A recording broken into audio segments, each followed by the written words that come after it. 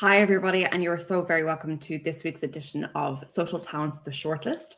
My name is Holly Fawcett. I'm the Director of Content here at Social Talent, and today we're going to be discussing gender beyond the binary in the workplace, which is a really interesting title, I suppose, certainly for those of us who would think of gender as a reasonably binary option between he, she, etc. But now we know there was obviously lots of exploration outside of that, and it's a topic that not many of us are terribly familiar with, but I know a lot of us have questions about it because discussions about gender are everywhere in society. As we continue to make a lot of progress about things, we're building out our understanding about how people experience life. It's essential to really keep those conversations going, particularly in our workplaces. Gender identity and gender expression form a vital component in how people show up in their lives and, of course, at work. And it's important for companies, for leaders, for colleagues to be informed if we want to have and create inclusive work environments. But it can be a tricky topic to navigate. So to help us with this, we are delighted to welcome Lisa Lux to this week's episode of The Shortlist. Lisa is a poet and an activist whose work has been broadcast on Channel 4, on BBC Radio, and with TEDx. We're going to be chatting about different forms of gender identity in the context of the workplace. We're going to be examining gendered language, clothing, and policies in workplaces as well. Looking at expressions of allyship. So Lisa, you are so very, very welcome to the show. Thank you very much. I'm really glad to be here and to be in a space where there is curiosity around this as well. Lots of curiosity, of which I am one of those curiosity people. So Lisa, your pronouns, as you can see on your screen, are she, he. Can you explain what those pronouns mean and how you experience your own pronouns?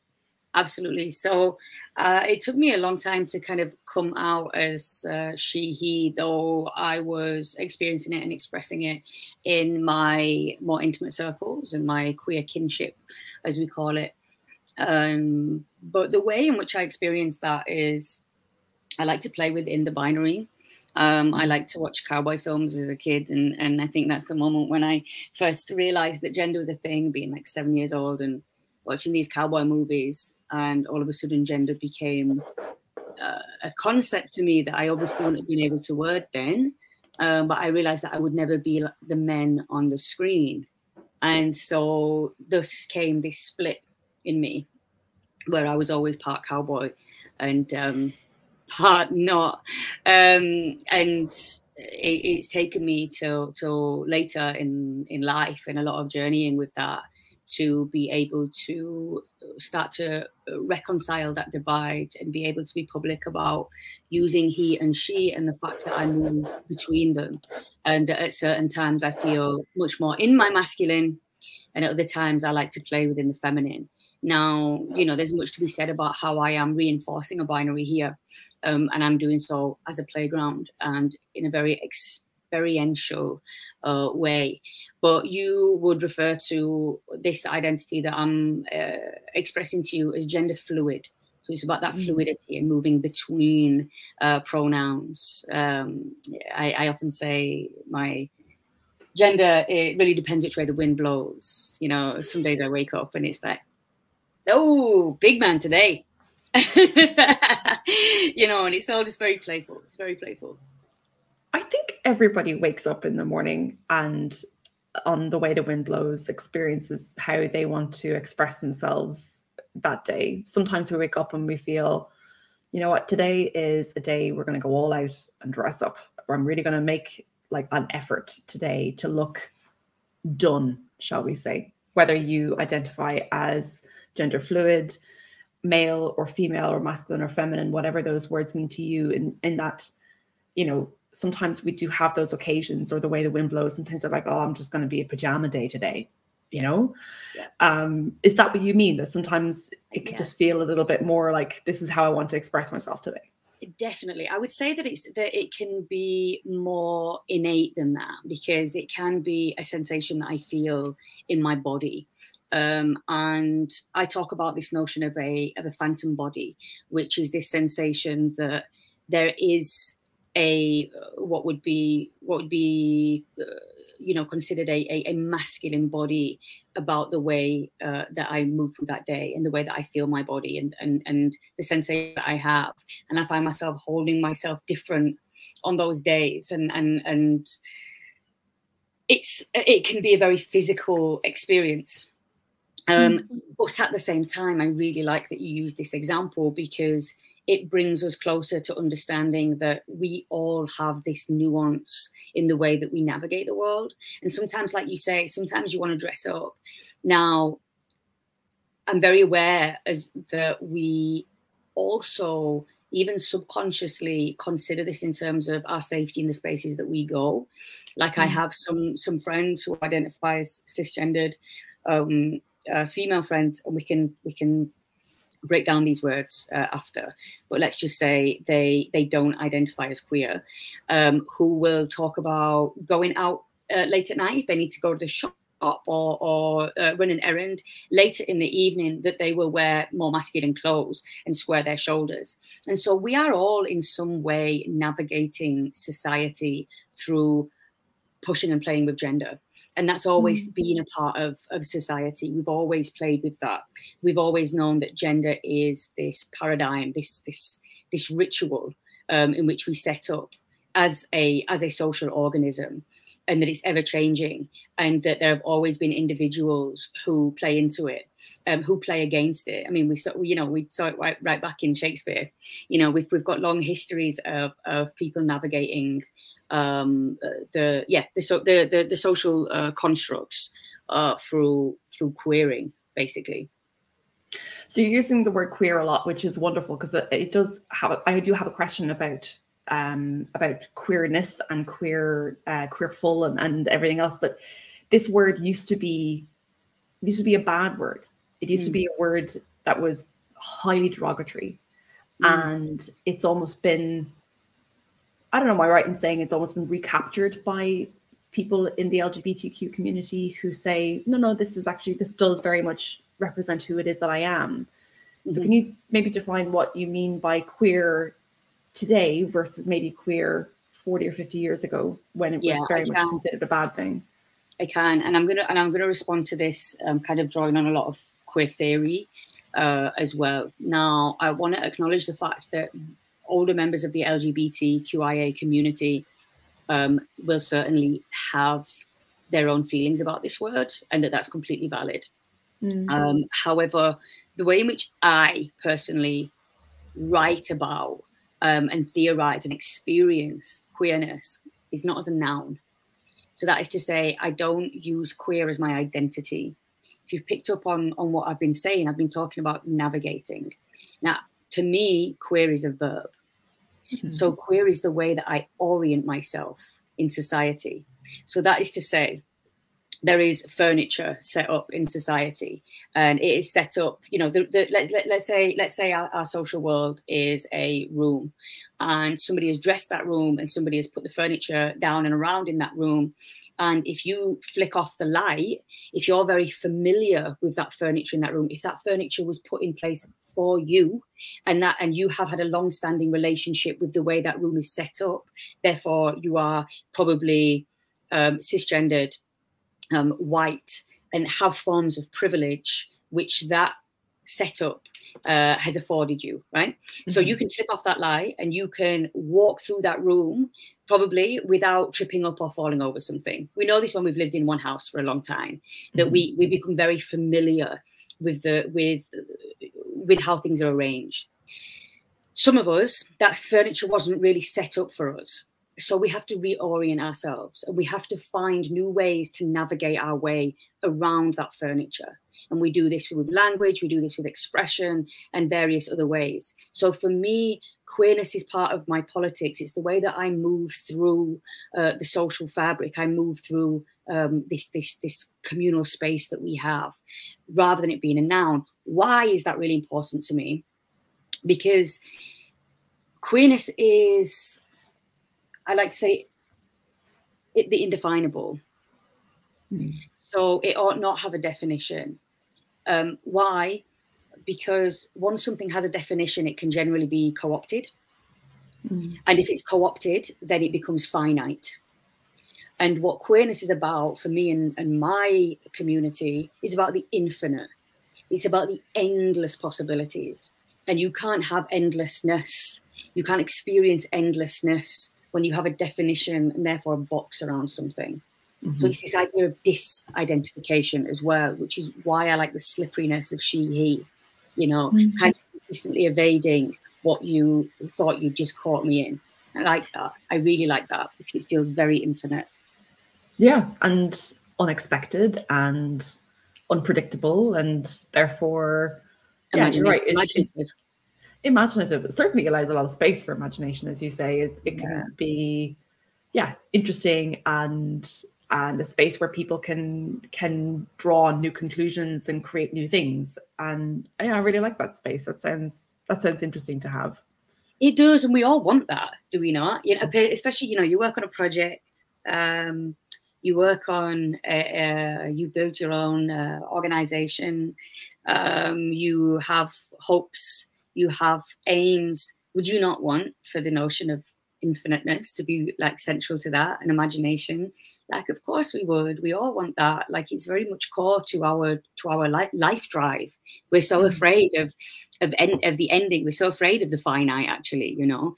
Infinite is really part of like what we long for in life. So in queerness and the way that we're integrating that into into our social life and into our professional lives is really about embracing values that we all long for, even if we're not recognizing them in this particular movement, even if people are not quite recognizing it in this.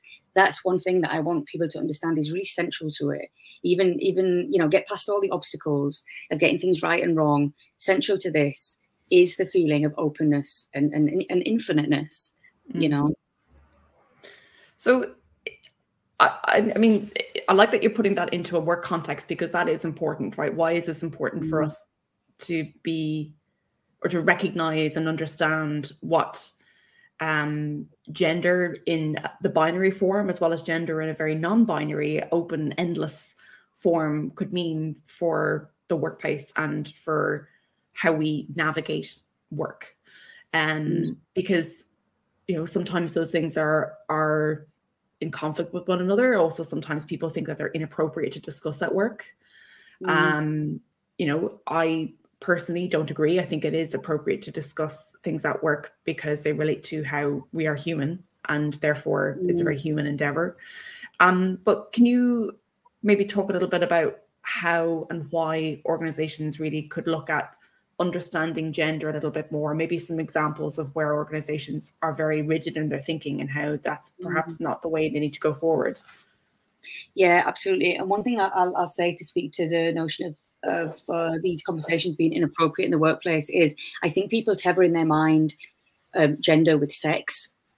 And I don't just mean with you know, the sexed body as in with male or female, but they tether it to the act of sex for some reason, and that is problematic in the mind, in the fact that they're thinking like that in the first place, because you are being identified as man or woman. If you're consistently being deemed within your kind of the way in which you enact it in your intimate moment, in your intimate time, that shouldn't be in the workplace in the first place. You know, that shouldn't be how you're thinking about a cisgendered person in the first place. So why would you do it to me?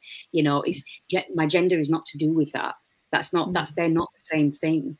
You know, that there's people who consider themselves queer, who still maintain relationships that are inherently look heterosexual. You know, it's not what we're talking about. And, you know, gender is already a massive part of the workplace. Just because people aren't talking about it doesn't mean that it's not right at the heart of meeting rooms or right at the heart of policy. So 2 examples, one being dress code. You know, I mean, not every cisgendered, and so by cis I mean somebody who goes by the gender that they were assigned at birth. So this is what cisgendered means. So not every cisgendered person feels comfortable in the gendered office workwear, you know, and that doesn't necessarily have anything to do with gender. It could do with physical discomfort. It could do with you know, your own idea of expressing yourself. let's consider how much gender is a trend. How long ago was it when it was considered very masculine for women to wear trousers? Not that long. Now that so many women wear trousers, does that mean that all women have become lesbians? Does that mean all women are now identifying as men? No, it means that the gender trend changed. So gender trend is gender is trend, and it's consistently shifting. It's not fixed. It's socially constructed, and we are consistently returning to it and playing with it as communally. It just usually happens very subtly, and all of a sudden we're all wearing trousers. It usually happens through advertising. It usually depends on what's profitable. So what we're talking about is taking it back into our own hands and making them decisions for ourselves. So there's dress codes which need addressing, so to speak, and degendering. And there's another example that I want to bring in, or let's say two more. One is the gendered language that's in policy, which doesn't include, the broad spectrum of how we consider ourselves, and it also sets up quite a strong power dynamic between men and women in the first place. But the final one, and I want to put this in a situational one, is how often do we hear about women feeling that they've been spoken over in a meeting room? I mean, this is one thing that we consistently hear about gender in the workplace. Us queers said nothing about that. That's. Oh no, have we lost Lisa? That is something that is coming from some. Am I back? Yeah. Sorry, you are back. We missed your last sentence there, Lisa. I'm back. Yeah. I'm just saying that this is something that is coming from cis people, cisgendered folk who are experiencing this power dynamic. That's gender. That is problematically gender. That's the same conversation that we're having. What we're saying is, all right, imagine that we just take all that gender out of that room, and the ideas that each person is putting forward for that project or that meeting have a higher value than whatever organs they have underneath their clothes. Because I don't think that is particularly radical, and I think that we would all argue that would make for better workplaces. There are some men who may not argue that, but I think the rest of us could strongly outnumber them, Yeah, definitely. But also I think, this is why it's so important for us to, when we think about gender as something we all have an identity of some kind, I suppose, or whether that identity is in the non-binary and the exploratory, the infiniteness, or that we decide to go for a binary identity, and that's how I identify. Like me personally, I identify as a woman, and I was born a woman, and that's just it's innate into me, and in the same way that it's innate into you to be queer in she he. But the gender door certainly opens up that understanding that those ideas that one has in a meeting or about a project or about a product, for example, the innovation that comes with exploring ideas for people who have different experiences of life is where innovation comes from. If we think about like just something as simple as the laptop that you're currently, or the mobile phone that you're currently using, or watching this podcast or listening to this podcast from, the extraordinary majority of the innovations for that particular product that you're currently using to hear our conversation have come through, for example, assistive technology, which is, largely for people who have some form of disability, like text messages, for example, was designed for people who are deaf or hard of hearing and therefore can't take a phone call but can communicate using text messages. All of the assistive technology that we have on our phones, like being able to enlarge the text on our screens, same reason for people who are visually impaired, having things read out to us, for example. Otherwise, it could be, speech to text is another example of people who don't have the physical capability to type things. All of those kinds of innovations come from where we find the differences between the lived experience of the different people who we try to serve. And we realize that those technologies, those innovations actually have much broader appeal. And so, yes, when we take away the lens of where the idea came from, it is still really important to have ideas that come from all of those different places at the same time, because that's where innovation really comes from. Yeah. But you're right, those ideas are what really stand forward, but it's about looking into what is unique about me, that intersection of all the different things that I have, that you have, that we live in, that could therefore open up a different portal to this tiny little nuance of an idea that actually, if we were to go travel down this way, this would be unique and different and therefore interesting and new. And I really like to, just to interject on that, I really like that you've brought in, you know, disability access and these things that often aren't mentioned, like you've said, and there's some really good content on social talent that centers these conversations. But let's just think about for a moment about all of the furor that happens around gender neutral toilets. We already have gender neutral toilets. They're called disabled toilets. Yeah. You know, we've had them. There's always been a third option. And we're just now naming it something slightly different. And it's the linguistics that are getting people up in arms, but it's been there. So it's always been there. We've had it, you know. And again, it's that thing that's at the forefront. I also want to pick up on something else you said to slightly contend it, which is you said that you were born a woman and you still identify as a woman. Now, what Simone de Beauvoir, the French feminist, would say, said is one is not born a woman, but becomes one. So what she means by that is that we learn how to be the gender that is put on us. So a good example of this is the presence of intersex people.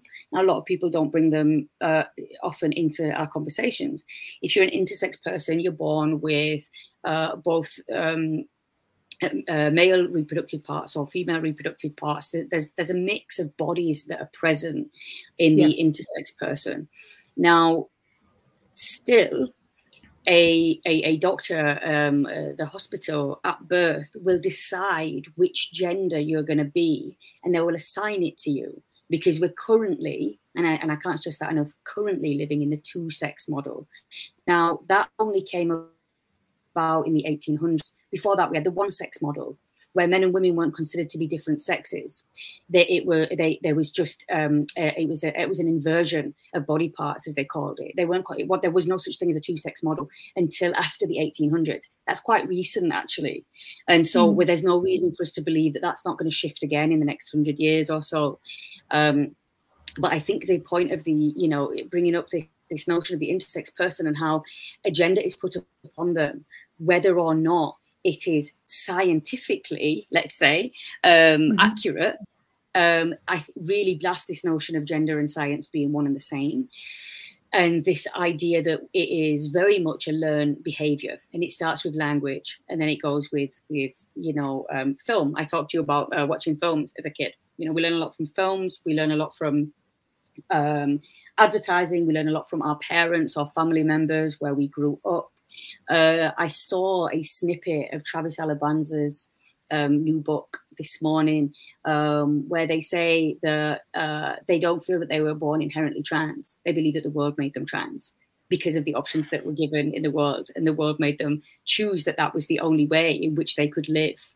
By using that word, by naming themselves through these means, in order to be able to live the life that was authentic to them and real to them. It wasn't something that they were born with. It's something that they became through the obstacle course of life. Yeah, or where the furniture is positioned in the room, so to speak. Yes, exactly that. Yeah.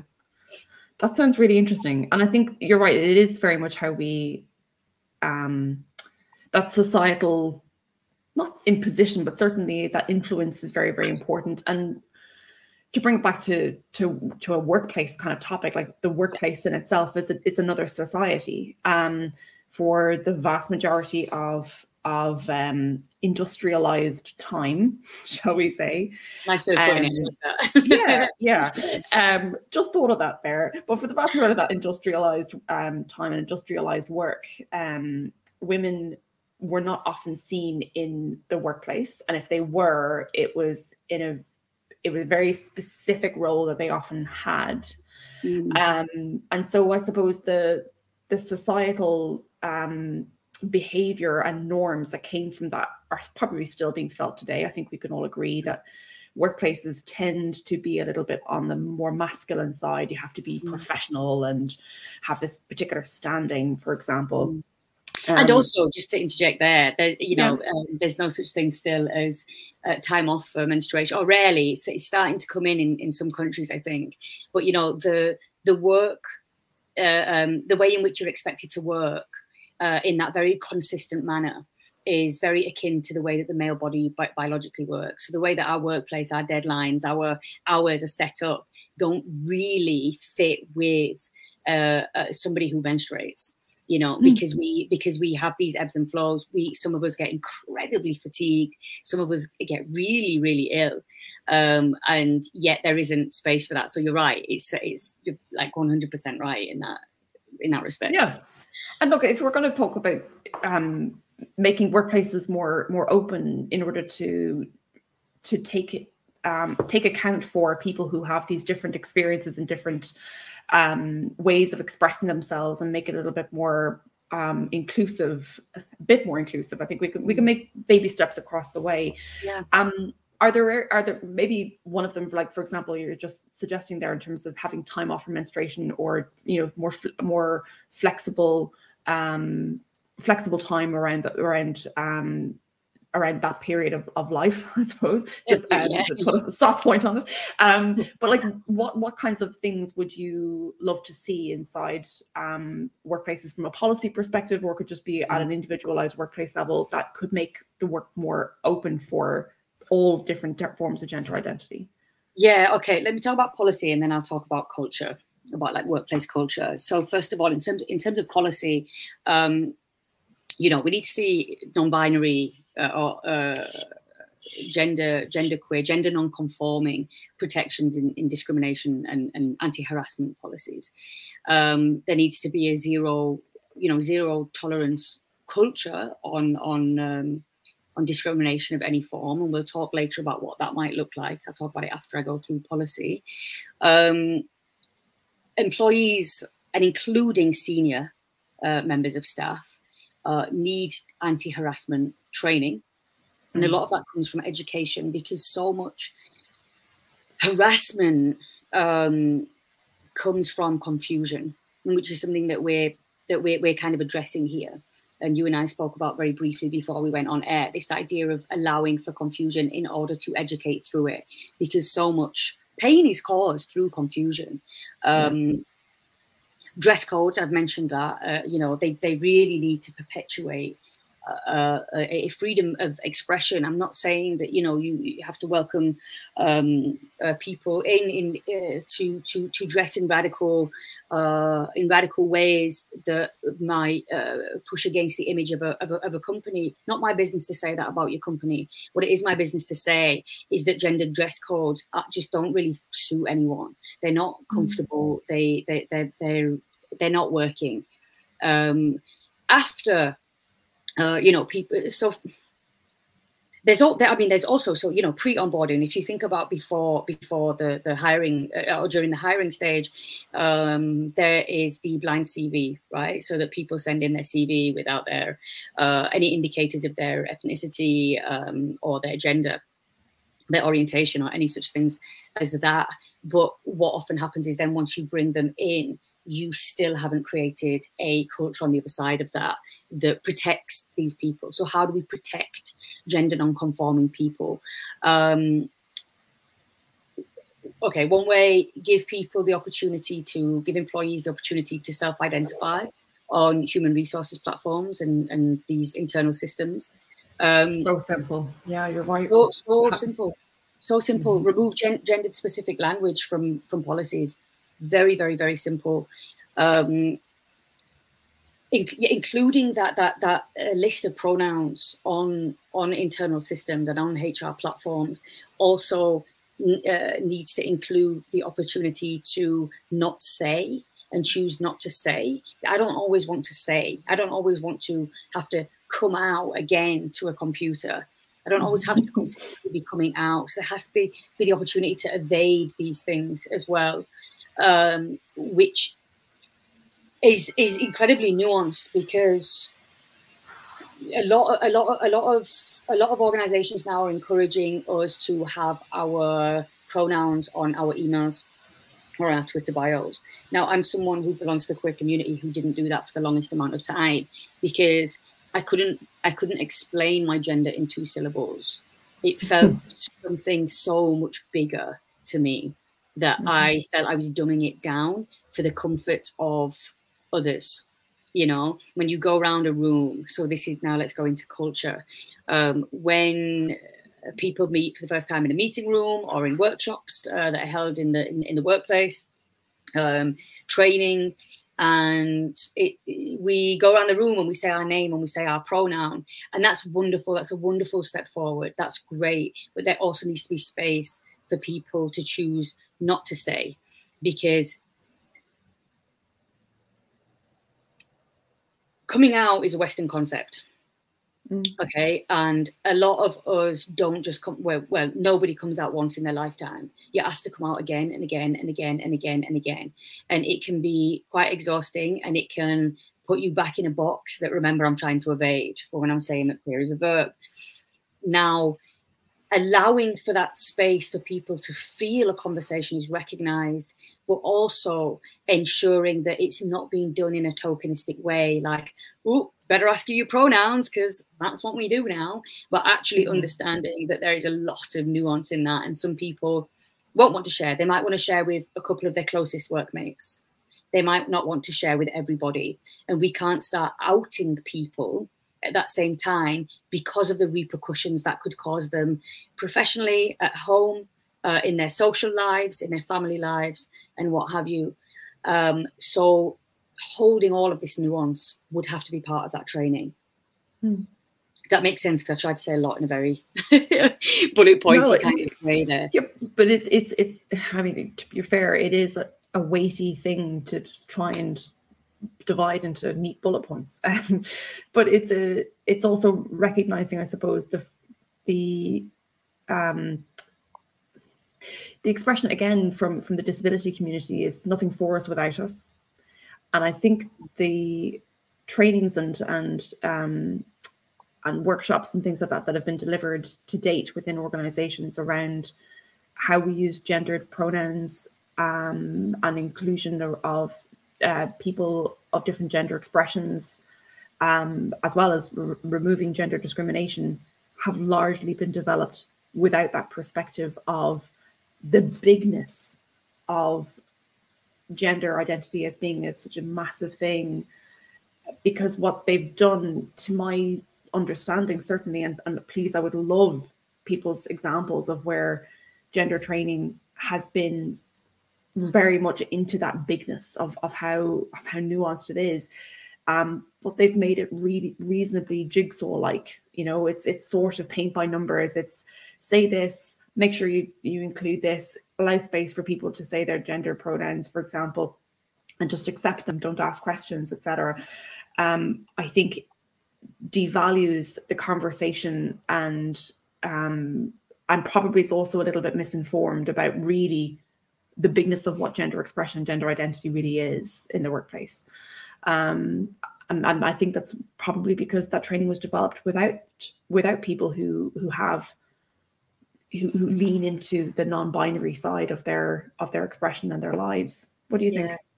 I think you're right, and I think it comes back to this notion of confusion and fear, and a lot of these notions of allyship have come out of fear rather than out of solidarity.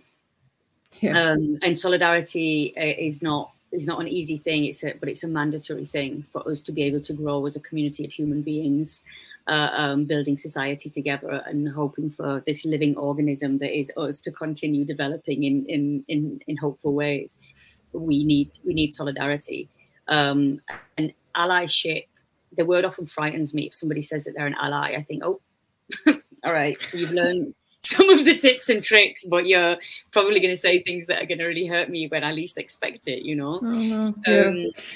Performative allyship, I think we call it. Performative allyship, yeah. And I understand that it is a step on our journey. I understand that we're not going to get there miraculously and step through a portal. I do, and I can be very forgiving, but sometimes my forgiving nature just comes from being too tired to keep arguing, and to keep trying to defend.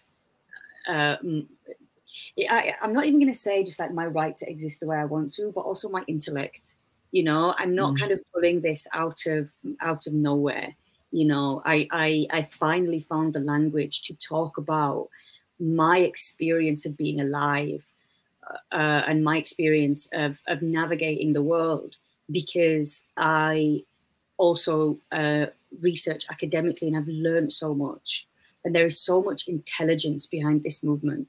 There is so much futureness behind this movement, and there is so much vision. There's such a visionary nature behind this movement. I'm not referring to myself specifically as a visionary here. I'm saying that, you know, historically, not even historically, let me correct myself, in communities that are still most intact with their traditional ways of living, a lot of indigenous communities, and also historically within our own society, the people who expressed their gender beyond the binary were often the ones who were the visionaries in that culture.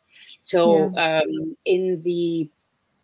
in Hawaii, still, the folk who are gender beyond, who identify with their gender as being beyond the binary, are the oral storytellers. So they're the keepers of the old tales of the culture, and they're the ones who pass them on to the next generation, right? So it has historically and globally been considered the most visionary position, and I think we have to remember it as a fragment of future coming towards us, and we move towards it and we meet it. I completely agree. There's so many examples that I can think of straight off the top of my head of people who broke the boundary of whatever their gender role defined them to be. And I mean, that's personally where I probably come from this more often with regards to gender identity and gender expression, is, again, being a cis woman is the fact that I, you know, the people that I've looked up to, the people that I was raised by, didn't fit the gender role specifically of what was expected of them either. Growing up in a culture where the culture was highly binary, it's actually written into our constitution. The only place that women have a place in our constitution tended to be in a very, very specific role, which is that women's places in the home. And that's actually written in our constitution, which we're hopefully we'll get an opportunity to remove that amendment at some stage. I think it'll overwhelmingly be repealed, but as that certainly is not the place for a whole half of our society. It is a place for everybody in our society to have a home, certainly, and to be present in their communities. But as you say, there are always those individuals who break those boundaries. And I'm just thinking even in places like fashion, as you're saying, about how we visually express ourselves. In the 1960s, Katharine Hepburn really came out with this the style at the time was known as mannish. Wearing trousers, but wearing men's trousers that were miles too big for her. The big, the very, very wide leg trousers that went over her heels, and big blouses as well that were really men's shirts tucked into those things. A very beautiful, sexy style that was Katharine Hepburn, stunning. But you know, it was the visionary of somebody as visionary as Katharine Hepburn to be able to make that a place, to make that a thing. And we will always have those moments in our lives. I think today, who I can think of, again, breaking the boundaries on the men's side, I can think of several examples, but unfortunately I don't have the names of each of them. But I know one, which is Jonathan Van Ness, who to me, I think would be one very, very clear example of that. But there are several who I can actually visualize in my head. But as I say, I do not know their names, which is shameful. I should know them. But who frequently show up on red carpets in these magnificent ball gowns, and really is very unexpected and creative. And I think that's a case where if we want our workplaces to be a source of innovation, we want them also to be a source of representation in our organizations as well, to have that, have people in our organizations who feel that they can express themselves like that would be incredible. But yeah, it's always going to be different for everybody to look at that, isn't it? It is, but I mean, on that note as well, I mean, you know, the generation that are entering the workforce now are so clued up on this. Yeah. And this is so much part of their movement. They're teaching us all so much. And so if you're not making space for that, then you are, you know, you're going to be left behind, really. Yeah, we thought millennials would be difficult. No. Have you met Gen X? We just keep getting harder. Absolutely. Gen Z are going to teach us so much. Absolutely. I completely agree. I have two questions for you. One of which actually isn't asked by me. It's asked by Victor on our LinkedIn live stream, which is, hi, Holly and Lisa, any tips on how to create a support group that caters beyond the binary at the workplace? How do we solve for it? Yes. Okay. So to create support groups that cater. So when you say support groups, I wonder two things. One is, are these support groups specifically for people experiencing as part of the queer experience who consider themselves part of the gender beyond the binary life and discussions? Or is it also opening up to people who are outside that? And I'm going to answer for you because you're not directly in front of me, and consider what if it's for both. So I really like the idea of, and me and Holly, again, I think this has been a really nice conversation. It's like this idea of bridging and bringing in. But it doesn't mean that I can always be around people who don't inherently understand what I'm talking about. So I think queer kinship is one of the most important things in my life that has been able to develop me as a person. And creating that kinship in workplaces is, I can only imagine, incredibly powerful to overcome that isolation. And what I would suggest is, you could go through the means of HR or through higher, ranking, so to speak, in order to bring that about. But something in me wants to say, create it by yourself. Go out there and find the others, so to speak, because this little pocket of people will then be able to decide how they grow together and from that.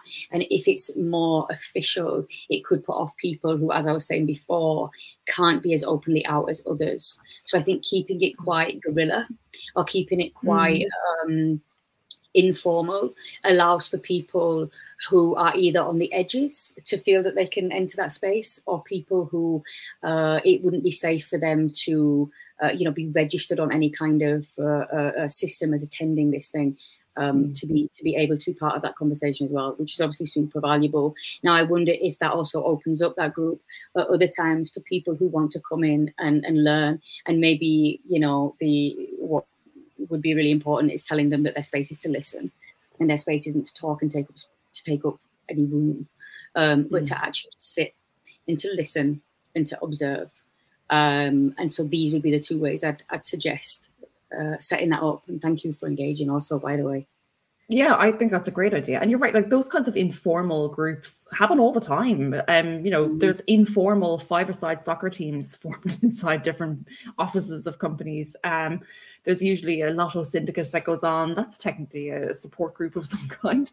There's people who decide go off meet up on a Saturday morning and go for a cycle or a run or a hike or something. And like there's people who have different interests that form these informal groups all the time. They do just tend to find each other. But you're right, maybe it's not the place of the organization to set up a formal employee resource group, but actually just, as you say, exactly allow that space to exist for people to find each other and be supported by the company as and when they need it. Yeah. My last question for you before we finish up, as we are just around that time, and Simon, our wonderful production manager, is going to cut me off, which is something that we ask all of our guests as a very, very last question, which is, can you leave our audience with one piece of advice? Can be on the topic itself, or it can be something that you've been told that really is, you can take it to heart in your career, or whatever you feel. Yeah, I wanted to talk about horizons, and I wanted to talk about how we bring horizons into our lives, into our workplaces, into our experiences, because this is something in my book, Fetch Your Mother's Heart. I'm consistently equating the horizon with my masculinity and something that I'll never quite capture, but I will never stop walking towards anyway. Now, through the course of our conversation, I've been thinking how I can ground that in something for the listeners. And I would suggest this exercise. Talk to your plants. Your plants know something about horizons. They eat it. They're the thing that reaches it. And in the social talent content in the course that you guys might embark on in that journey, I suggest, if you're struggling with pronouns and struggling with unfamiliar language, to try and use it on your plants, you know, and it just kind of gets it under wraps, and it kind of like you practice your tongue, you get your head around it without having to harm anybody in that process. But there's also something about that representation of the plant as a fragment of future, because we plant things and they don't exist, and then they appear and they just suddenly fill empty space, and they are these fragments of future, and they are our connection to the horizon. So yeah, my plants give me the best advice. So I'm going to leave you on that note. Lisa, that is beautiful. I actually genuinely have the glazed look in my eyes, because I actually have a tear in each eye, because that is the most beautiful advice. I do actually, like, anybody in social talent can tell you this. I always say talk to plants, because they don't talk back, but at least they listen. And my God, they talk back by blooming. They genuinely will work better. They will grow better because you talk to them every day. But no, that it's bringing in a horizon, and we will always be reaching towards something else, whether it's with regards to our gender identities or innovation, if we're again bring it back to a workplace topic, or just genuinely our potential. You know, it's always there. It's never quite within reach, but at least it's something that we can stretch to. I love that idea. To speak of potential, the plant, you pour love into it, water, whatever it needs, it's food, whatever, you keep going. Sometimes it doesn't bloom. Eventually it will bloom. Is that not potential? Pour love into these people around you. Like, give love. I know that's not something we talk of enough in workplaces, but you pour your love, your care, your generosity in these things, and they will bloom, and you will also benefit from that, you know? Yeah. Oh, here. Thank you so much. That is a beautiful ending. Yeah, you really are a poet. Thank you. That's absolutely lovely. Lisa, this has been an absolutely fascinating conversation. It's certainly been an interesting one in the comments as well. Thank you so much for everybody who's left comments in both on LinkedIn and on YouTube as well. Interesting debates going on here. But as I said, this is an interesting place where we all can learn, and there's nothing binary about it, is there? No right or wrong. But no, it's certainly been extremely helpful and tremendously insightful. So Lisa, thank you so much again for joining us. And next week we are bringing back the main man himself, who will be Johnny Campbell. Johnny is joining us again next week, who is going to be welcoming our latest guest, who is Kevin Green. Kevin Green, as you may remember, in his past careers, has been the head of the Recruitment and Employment Confederation in the UK, and is now the Chief People Officer at First Bus. And himself and Johnny are going to be talking about lots of new things with regards to talent disruptions, etc., and talent pipelines. And so please join us Wednesday, the 3rd of August at 4:15 p.m., which is about 11:15 p.m., I believe, on the East Coast of the US, etc. So please join us on Johnny's LinkedIn or YouTube, or of course follow us on the podcast afterwards. Fascinating conversation. Thank you so much, everybody, for joining us, and we'll see you another week. Bye.